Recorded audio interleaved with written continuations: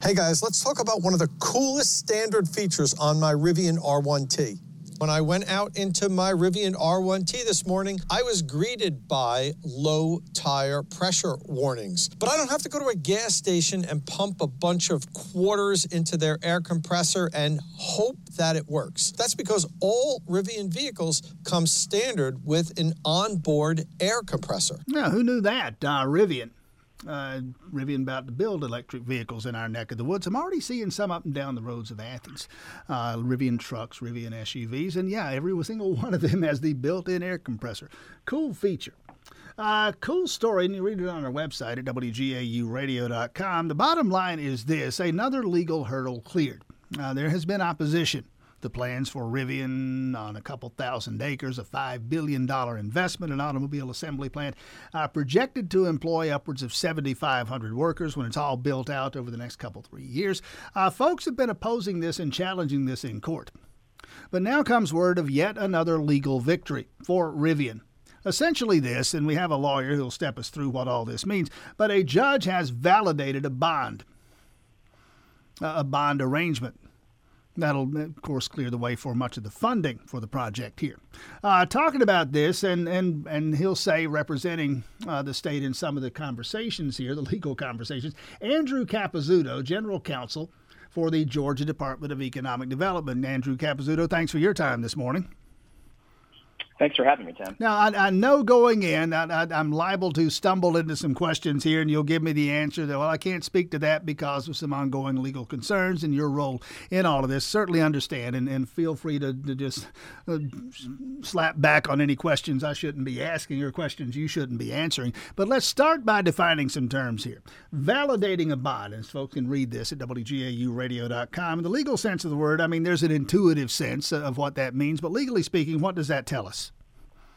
Sure. So it means that a court has given an order judicially approving a bond, right? In this case, for Rivian, these bonds are not the traditional mechanisms through which you would think would provide funding or financing. Here, they're a vehicle to afford property tax abatement. So in Georgia, we don't have a statutory mechanism to do property tax abatement. Instead, there is a legal transaction that takes place where an asset is transferred, ownership of an asset is transferred to a tax-exempt entity, such as a development authority. As part of that process, there are bonds issued, but they often don't provide any form of financing. The Rivian would be the issuer and the holder of the bond. It'll take assets and transfer those assets to the development authority. The development authority is tax-exempt. It does not pay property taxes. The development authority then leases that asset back to Rivian, and that's what we were seeking to have validated by Superior Court in Georgia here. And the judge says, yes, that as convoluted as it might sound, that, yes, is the process that does pass legal muster here. And we're talking about a joint development authority. There is one in place here. It's the Joint Development Authority of Jasper, Morgan, Newton, and Walton counties. And they've issued a statement thanking the judge, moving expeditiously on this. What does this mean for Rivian moving forward? How does this expedite? I would imagine it does. Rivian plans here. What does it do by way of moving the ball down the field for them? Yeah, it's a big win.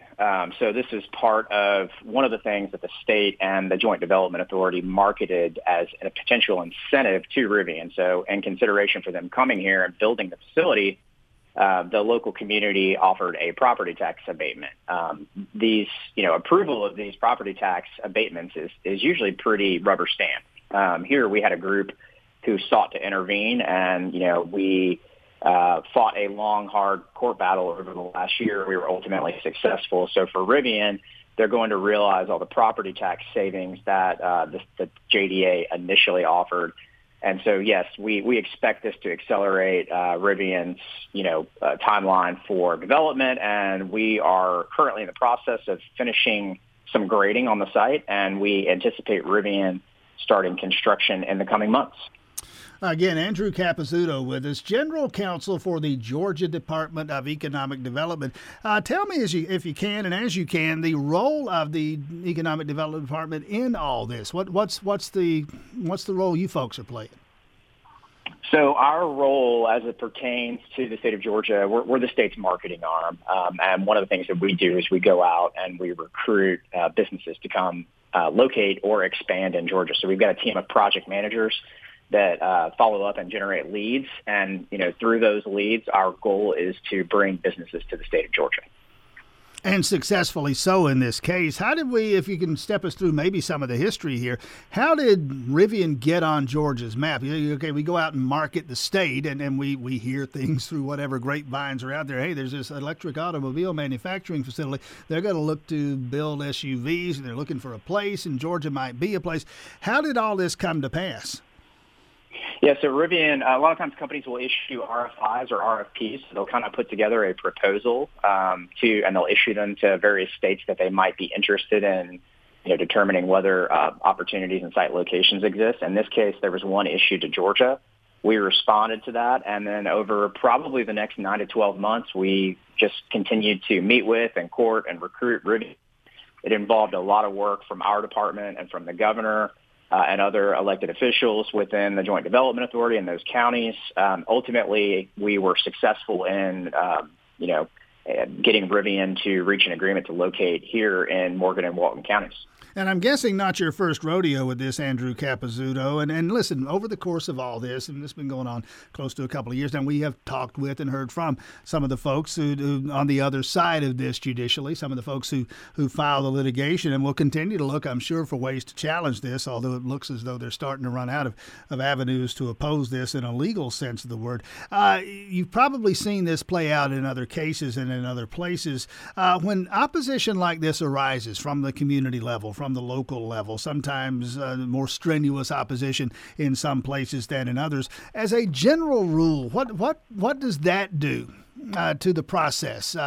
Sometimes these folks will succeed, sometimes they won't. But in terms of a company like Rivian, okay, well, wait a minute, this is just too much pushback, we'll go somewhere else. I know that probably has happened in some instances. What does it generally do to get that kind of community opposition stirred up and you're having to respond to it? Well, I think in Georgia, it tends to be rare. Here, I think we just had, unique circumstances with a group who did not want development in and around their community. More often than not, though, the state of Georgia is going to take the lead from the local community. And even here, we had a local community who had developed they created a joint development authority. They had created a revenue sharing arrangement amongst all the local counties and municipalities. And we had, in fact, been marketing the site where Rivian is going to locate for quite some time. So I would say in Georgia, we tend to follow the community's lead. I mean, we don't want to locate a project where a community doesn't want it. And here, I think you've got a very small group that is opposed. I think if you went out into the broader community, you have the vast majority of business owners and residents and citizens are of the Rivian project. They realize that it's going to bring tremendous opportunity in the form of jobs for their families and for their children. And long term, it's going to have a very positive impact on their community. Yeah, I'm reminded of, we kind of had the same conversation in Athens with Caterpillar some years back, and I don't remember any kind of significant pushback from the community on that. And once the announcement was made, the shovel hit dirt, and off we went with that one. And all these years later, folks still cranking out those excavators there in Bogart. We can give you, or I can, just rattle off the big numbers off the top of my head here. The $5 billion investment, the 2,000 acres, the 7,500 jobs that are projected here. What can you tell us by way of economic impact beyond those headline numbers? What's this really going to mean when we really get up and running with the Rivian production? Yeah, it's going to be tremendous. So, Rivian's committed to $5 billion and 7,500. I think at the end of the day, those numbers will be even higher, especially when you take into consideration suppliers. So these are companies that will provide parts and other things that will ultimately go into the Rivian vehicles. But what we've seen with Hyundai, who is a little bit ahead of Rivian right now, but their suppliers have located in and around the broader region, along the coast there. And we've had over 12 projects there for suppliers, and that is bringing another 4,000 to 5,000 jobs for Hyundai. And so in the context of Rivian, I anticipate that we will see the same thing. As they start building their facility, we'll start to see suppliers locating so that they can service the Rivian plant. And, that we'll also see a tremendous impact on local communities and small businesses who are already benefiting from, Rivian being there. So local business and small business owners will undoubtedly see an increase in whatever their business may be doing, whether it's a realtor or a restaurant or in construction. All that stuff should see an uptick as a result of Rivian's location. And help me out again with the timeline. Let's go on this one now. You're telling us they're already clearing some of the land, grading some of the land out there. Then this latest ruling from this judge that validates the bond agreement going to expedite all this. But give us some sense of the timeline. Next year, beyond, what are we talking about before the first car rolls off the assembly line? Yeah, so we're about 90% done grading the site right now. We anticipate finishing in the next couple of months, depending upon the weather. It's been raining almost every day here in Georgia, as I'm sure you know. But from there, we anticipate Rivian starting sometime in the next few months. I think they're still trying to finalize their construction schedule, probably sometime, if I had to guess, later this year or early Q1 of next year. From there, probably about 18 to 24 months, I think the goal is still to have the first Rivian roll off of the line sometime in late 25 or early 26. Wow. Andrew Capezutto, again, General Counsel for the Georgia Department of Economic Development. Thanks for your time this morning. Thanks, Tim. Appreciate you having me on.